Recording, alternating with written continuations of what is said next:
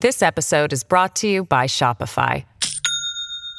Do you have a point of sale system you can trust, or is it a real POS? You need Shopify for retail. From accepting payments to managing inventory, Shopify POS has everything you need to sell in person. Go to shopify.com/system, all lowercase, to take your retail business to the next level today. That's shopify.com/system.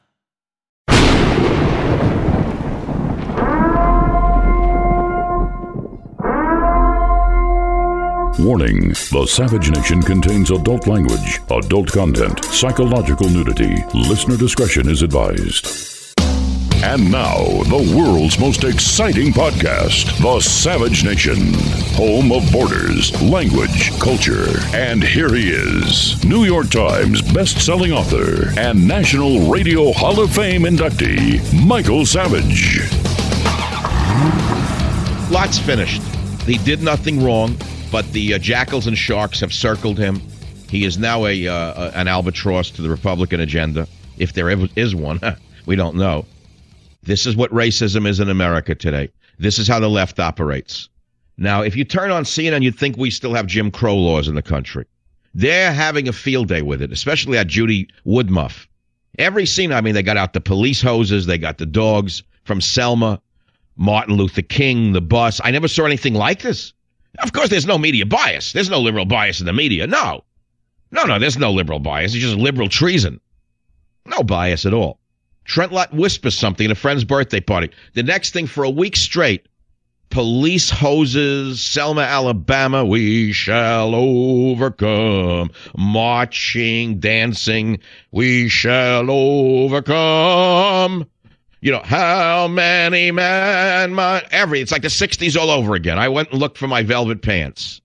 I looked for my old bong. I mean, nothing. It was unbelievable. Again, lot. No, there's no media about not who, us? Who, me, Judy Woodruff? I'm not biased. No, we're just covering the story. We shall overcome. We shall, woof. Here's the police hoses. In 1964, the police hoses were brought out in Selma, Alabama, and those cracker Republicans were behind it. Let me tell you, guys like Trent Lott were behind those hoses. We shall overcome. Woof. Here are the hoses again, in case you missed it. Look, there's white men and there's poor black victims. We shall overcome. Woof. Here's the hoses. No, there's no bias. Hey, Judy Woodruff, how do you get up in the morning? How do you face yourself? You're so sneaky looking. You are so sneaky looking. Why does CNN stay on the air? Why doesn't George Bush just declare it verboten, somehow put him out of business? Can he do something with a stroke of a pen, some executive order?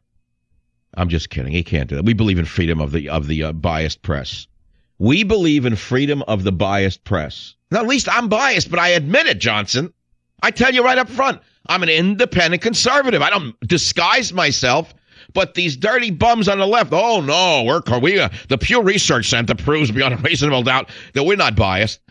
We're not biased at all. Just ask us. I will tell you, we're not biased. We shall overcome. And here, boys and girls, in case you were born after 1970, are evil white Republicans spraying blacks with hoses, and there are police dogs. And look, if you look carefully, way in the background, you can see Trent Lott, even though he wasn't born. I'll be right back. Savage. I was asked to write an article on why liberals fail in talk radio and conservatives win. Why liberals fail? Well, here it is, ladies and gentlemen. Many stories in the media have been written on this topic, but they have never explained why conservatives have such a complete grip on the talk radio market. Conservative talk radio has exploded because it is an alternative to the prevailing leftist doctrine hammered day and night by the press and television. For 20 years, liberals have complained about the unbalanced influence talk radio seems to give to the Republican Party. Now, it is true that every day millions of concerned Americans listen to or call conservative talk shows. Conservative talk show hosts largely predicted the results of the midterm elections and deserve much of the credit for the GOP's overwhelming victory. While I am myself an independent, many talk radio hosts are openly supportive of Republicans. It is the message we project, not so much the entertainment value, the family values, the patriotism, our support for the police, the military, and the traditional family. It is support for our nation's borders, for our language, and for our culture. If this message is mixed in with humor and education, you have a winner. Remember, listeners spend 5 to 15 hours a week with us. They get to know us. There is no makeup. There are no lights. They live with us, and they have to come to like us to become regular listeners. I, Michael Savage, began in ultra-liberal San Francisco on a single AM station. I now have approximately 6 to 8 million listeners a week and can be heard on over 300 radio stations nationwide. I received my PhD from the University of California at Berkeley in nutrition and epidemiology. I had written 18 books in the field of alternative medicine prior to beginning my career in talk radio. I had searched the rainforests of the South Pacific for well over 20 years, searching for cures as a leader in the field of alternative medicine. Do I fit the stereotype of the pickup truck and the shotgun that the mainstream media projects as representing conservatives? I don't think so. I and other conservative talk show hosts are passionate about saving America. We are passionate about closing our borders, preserving the English language, and preserving the common cultural values that built America. We motivate our listeners to be active in society through voting, through volunteering, and through chatting up these issues with their neighbors. Every day, millions of concerned Americans listen to or call conservative talk shows. It's the message we project, not the entertainment value. Liberals do not support the language of the land, English, as the glue necessary to keep America together. They support the Tower of Babel called multiculturalism and multilingualism. Liberals attack every significant aspect of our culture that has made America great, while conservatives continue to support the values inherent in the common culture. Now, what makes conservative listeners different? The media continues to project conservative listeners as uneducated backwoodsmen who carry shotguns in the back of their pickup trucks. While this demographic is certainly not to be underestimated, this does not explain the huge following of conservative talkers. Detailed analysis will show that listeners to AM talk radio, especially those who tune into conservatives, are generally more highly educated than the typical radio, sports, or music listener. They have a higher income, and they are thirsting for in-depth information on issues. They understand that the 1-minute soundbite does not explain the whole story.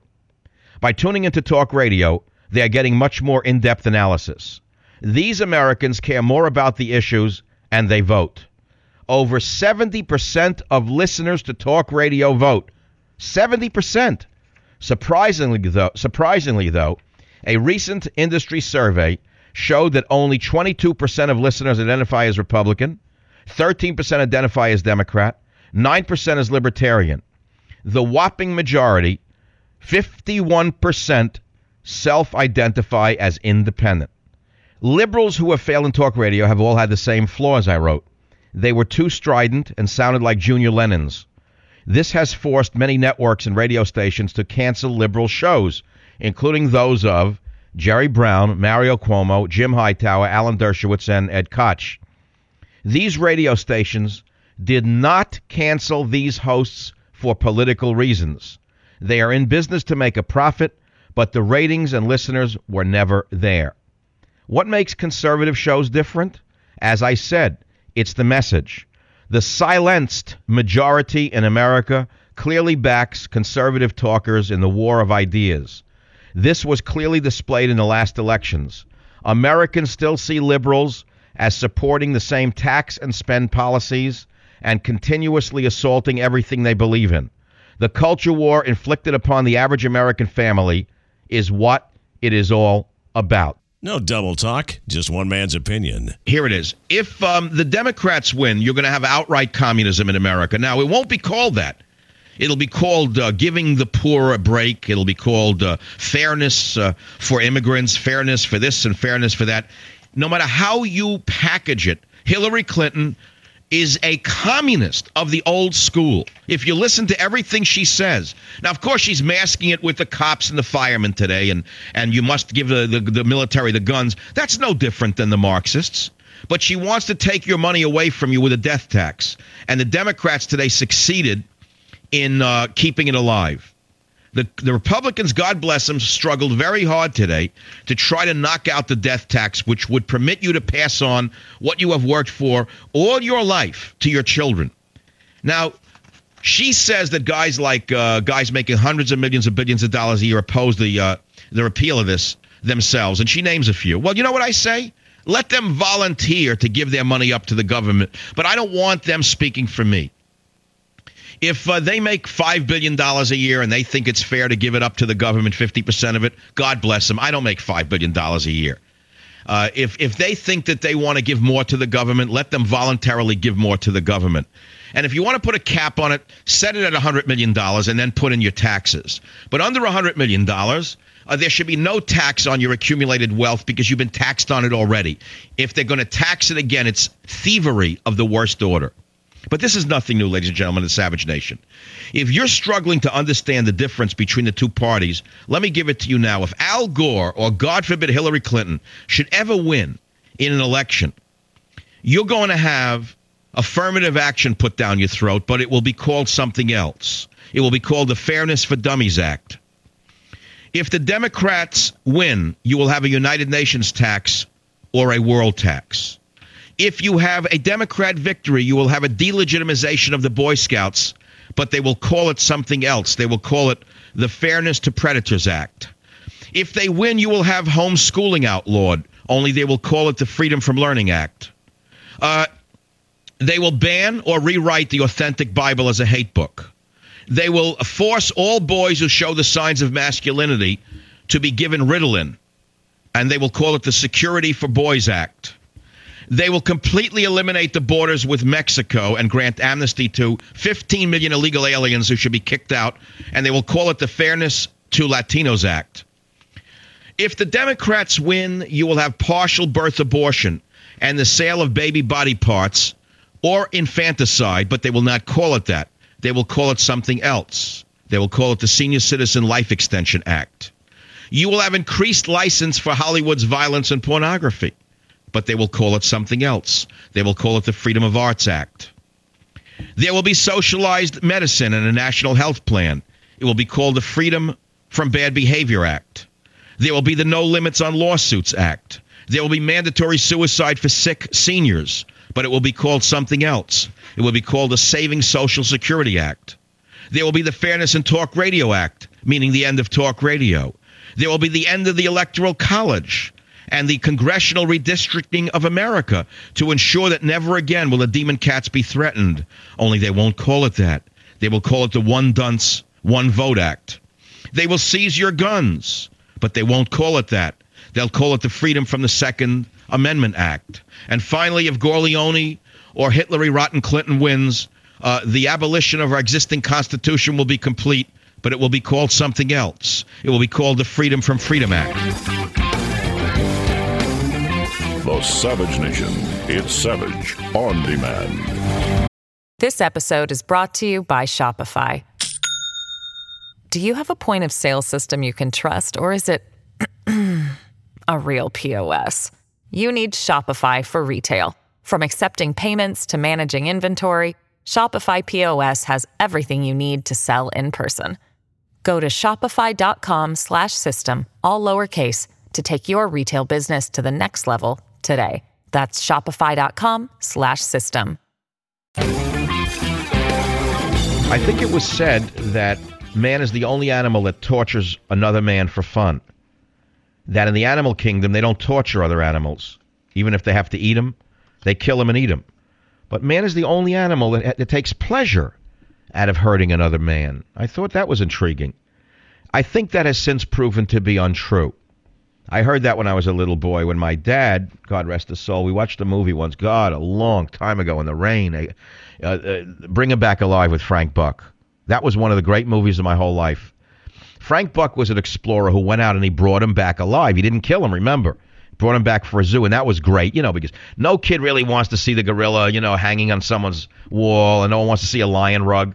Kids wanted the animal brought back alive, if brought back at all. So we loved, when I was a kid, a show called Bring Him Back Alive with Frank Buck because he brought him back alive. So I'd watch it in the rain with my dad, and he's told me all these things. It's been since proven that that's not 100% true, There are animals that torture other animals, but not many. They haven't yet lived in San Francisco and learned the finer niceties of existence. See what's going on in this city. I've never seen anything like this. Here you have an extremely left-wing government under Willie Brown. It's as liberal as you can get. It's to the left of Ted Kennedy, right? But it's not far enough to the left. So the radical mob gets this stooge, the district attorney Hallinan, to do their bidding, and he brings an indictment against the police chief, the assistant police chief, 5 other cops, 3 other cops, and arrests them on charges that he knows, according to today's newspaper, will not hold up in court. He has no case to bring before a jury. But he tells these lunatic left-wing wacko bastards, go ahead and do it anyway, according to today's paper. This is what happens when Bolshevism takes over a city. It's a power struggle, pure and simple. It is the radical left bringing down a liberal government. The liberals didn't understand what they were doing and what they were dealing with here. It's terrorism. It's political terrorism. Michael Savage, now more than ever. All right, I got to tell you something. You know, memories, dreams, and reflections. It's time for a dream. Many of you who follow the show regularly know that I often share with you my dreams, particularly those that I feel are particularly insightful or relating to the show in some way. Well, I got to tell you, I had a doozy last night. First of all, it was a dream of paradise. I saw heaven last night. It was so... Well, let me tell you what it is, okay? It was this. I was in my dad's been deceased for 32 years. He died when I was very young.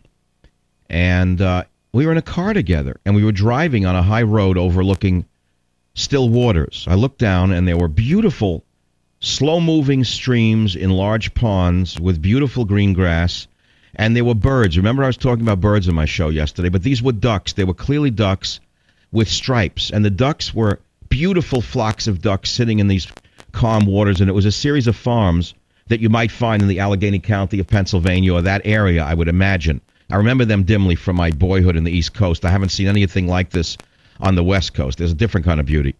But to make a long story short, green grass, green pastures, still waters moving quietly, flocks of ducks in the water, and they were all lining up, the ducks were, to go over a small water passage, almost a small flow of water down into a lower floor of water. And I remember remarking that I wanted the car to stop to my dad. Could you please stop the car? I want to get out. I want to live here. And he just smiled and said, you're not home yet.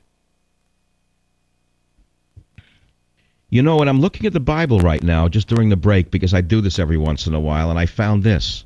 You remember this from grade school? Maybe you're an atheist and you're sitting there snickering, and you know God doesn't exist, and it doesn't matter to you anyway. You think you're God. Well, you can live with that, but I'll live with this. Remember this one? The Lord is my shepherd, I shall not want. You remember that one when you sat in grade school and you thought it was junk? He maketh me to lie down in green pastures. He leadeth me beside the still waters. He restoreth my soul. He guideth me in straight paths for his name's sake.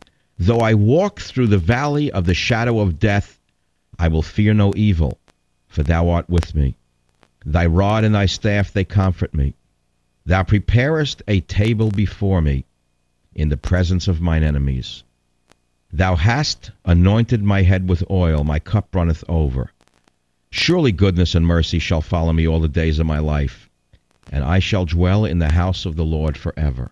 I mean, it just is amazing to me. If that dream was not precisely Psalm 23, I'd like to know what that dream was. Borders, language, culture. A man sentenced to death for killing 5 restaurant workers in New York wrote a rap song. To me, it's a rape song. When you say rap, I say rape. You say rap, I say crack. You say rape, I say rap. He wrote a rape song bragging about the massacre, according to the Daily News. This is the guy who planned the robbery in which 5 Wendy's fast food workers were massacred. He wrote the lyrics to a rap song in which he described himself as a stick-up kid so swift you see in and out like 1, 2, 3. Oh, that shows a certain native intelligence in this youth. A certain creative ability that has been pent up in this minority youth who was kept down by the white society that's quite oppressive. The lyrics read in part, I said, give me the dough, you say no, no. Is it no, you said? Stick some lead to your head. Guess what, punk? Now you're dead. With all that blood bursting out your head. From head to toe, if you want to know, I gotta go. That's why they got me on the world's most wanted show. Oh, I'm getting excited. Hey, wait, hold on a minute. This is the liberal. I'm sure he'll be on Seltzer from prison. They don't want Savage on with Borders, Language, and Culture. No, they'll take him out of the jail cell. And then the guy with the earring on 60 Minutes, tick, tick, tick, tick, tick, tick, tick, tick, tick, tick, tick, tick, tick. He'll sit in the jail cell and ask the rape artist how he came to write the lyrics. That's the media for you. They're the people who destroyed the country! You think I don't know it? You think I don't know who brought us to this low level in this country? It's the vermin in suits and the empty suits and the empty skirts. I can't take it anymore. Savage has a stethoscope on America. I want to talk about my love of ships. Because I'm going away on a very small vacation, not long, on a ship. And I've always loved ships. Ever since I've been a little boy. I've been one of the... Picture me as a daguerreotype of a little boy in knickers running down to the sea to watch ships. I'm serious. I wasn't in knickers, and it was not a daguerreotype. I've always been fascinated. Let me explain it, and I want to talk to you about great ships I have loved. And then I want to ask you if you have a love in life. I don't mean for a person. Don't tell me about your mother. I don't know. I'm talking about objects. Can anyone love an object like me? Maybe you love a tank. I don't mean a water tank, like a Sherman. Maybe you love the Sherman tank. I love human creations, and to me, it's hard to beat, well, of course, some of the great warplanes of all time. But I have no control over them. I can't go in them. But I love ships. Ever since I've been a little boy, as I said, I would go to docks and look at these giant bows, sitting there, and I would imagine the rich people inside the cabins. I thought that anybody who went on a ship was rich. Of course, I didn't know that my grandfather came over here in steerage. And he was far from rich. He came over down in the lower depths of the ship. But the fact is, ships always had a great romance for me, and I suppose they do for most Americans, and most people on Earth, even to this day. Obviously, the movie Titanic touched a raw nerve. So let me talk with you, if I may, about great ships for a few minutes in my life. I can go all the way back to early boyhood, sitting in the passenger seat of my father's car, going to work with him in the Lower East Side of New York, driving over the Williamsburg Bridge, which had grates in it. The roadway was open, in other words, and you could look down into the water, and it always freaked me out. I always didn't understand how a bridge held up a car. As a kid, kids can't understand the concept that cars can be, held up by a bridge. So I always feared the car was going to fall into the water. When I got over those fears, I looked down in the slats when I got up the nerve, and down there, remember what the period I'm talking about, were all of the great warships that had survived World War II, at least a good many of them. They used to come into the Brooklyn Navy Yard for repairs. And I remember seeing these gigantic aircraft carriers with the markings on them, with the scars of battle even years later. And I was just totally knocked out and in love with the Brooklyn Navy Yard that I saw between the slats of the Williamsburg Bridge. But then on the other side of the bridge, this was more interesting, there were sugar ships bringing in raw sugar or sugar cane from the tropics. They were the old C-1 freighters, I think. I'm talking the old C-1 freighters. I think that's what they were, with the hoists and the pulleys, and they were just rust buckets in many cases, but I saw the entire Caribbean all over them. I saw them unloading the bananas, and I saw them unloading the sugar, and my mind ran all the way to the Forest Tropical Port. And, of course, that began my love of ships. Later on, when I could drive, I'd drive on the West Side Highway of New York, which faced the Hudson River. And in those days, the great passenger liners of the world would dock on the west side off the Hudson River. And I'm talking about some of the most beautiful ships ever built. The Italian line put out a ship called the Michelangelo that to this day stands out in my mind as one of the most gracefully designed hulls imaginable. Savage.